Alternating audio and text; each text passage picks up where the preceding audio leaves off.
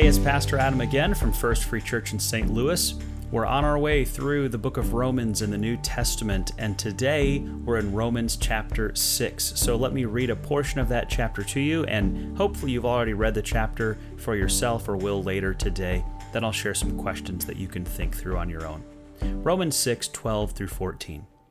Do not let sin control the way you live. Do not give in to sinful desires.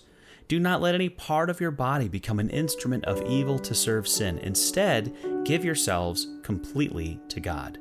For you were dead, but now you have new life, so use your whole body as an instrument to do what is right for the glory of God.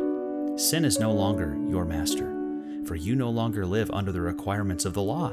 Instead, you live under the freedom of God's grace. Okay, let's pause for a minute and think about some questions to help us understand this passage.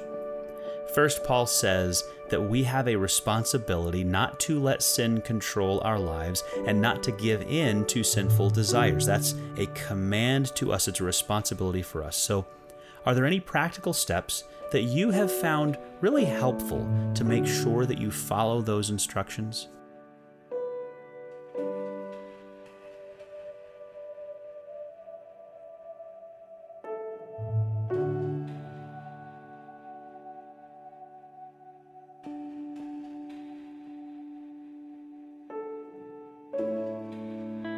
What does it mean to give yourself completely to God? Is there a corner of your life that isn't given completely to God?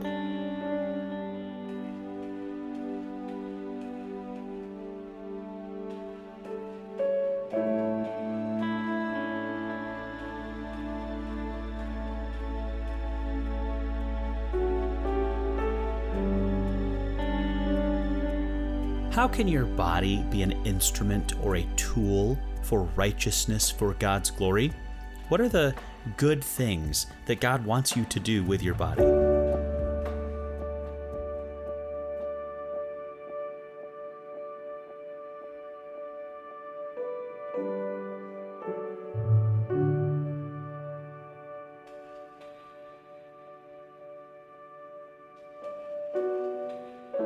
As Paul says, sin is no longer your master. So take a moment and thank God for the freedom you have in His grace.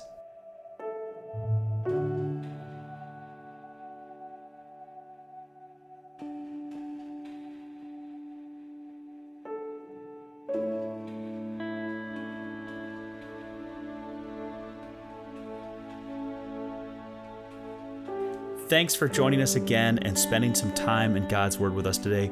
I hope that it makes a difference in how you think and how you live this week.